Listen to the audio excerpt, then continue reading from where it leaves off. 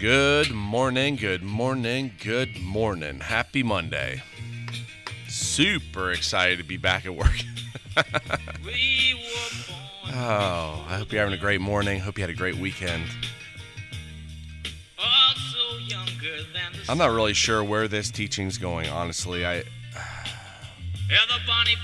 read some of this morning, and I don't really have a lot to go off of. But if you go into Corinthians chapter 6, this is Paul talking about,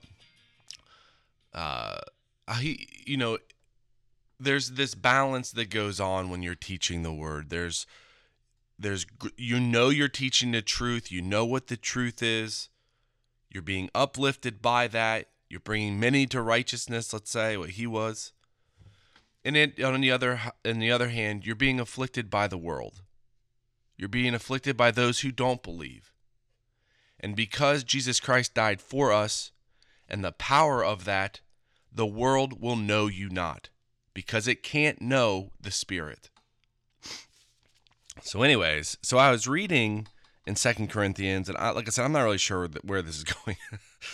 But if you go to 2 Corinthians chapter 6, verse 6, it says, remaining within pureness, and this is him teaching, remaining within pureness, remaining within knowledge, remaining within long-suffering and kindness, remaining within the Holy Ghost and love unfeigned. All this state is what you were to walk in when you were a believer. Pureness, by knowledge, and this is experiential knowledge.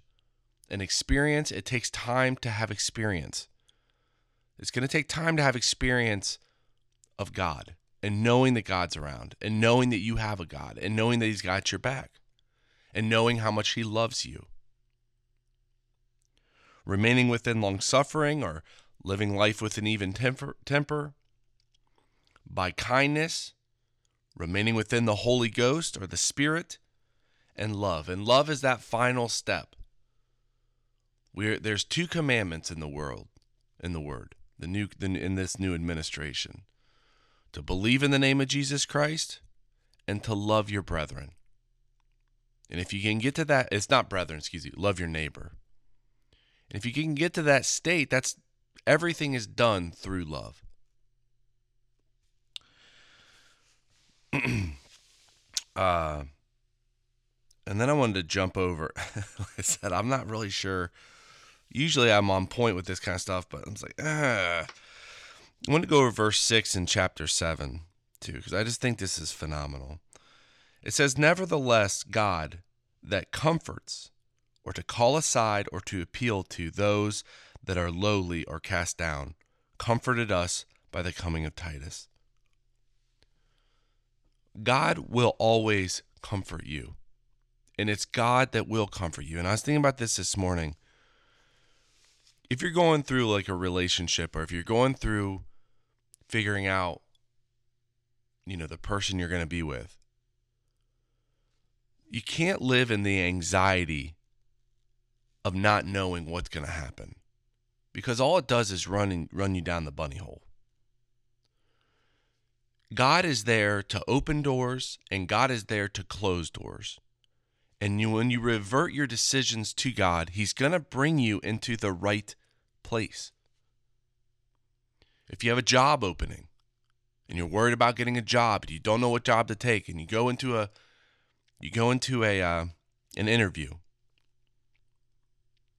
you ask God to open the door or close the door, because ultimately God knows what's best for you.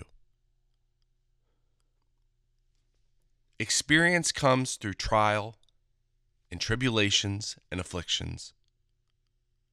And ultimately, the expectation of future good comes through experiential knowledge. Believe in the name of Jesus Christ. Pray. Do not live in anxiety. Live your life through pureness and by experiential knowledge and by a self-temperament or a loving kindness towards people, and through the Spirit, walking in the Spirit, and by love. God is always there for you. God will always comfort you. Just go to God and ask him to take care of it.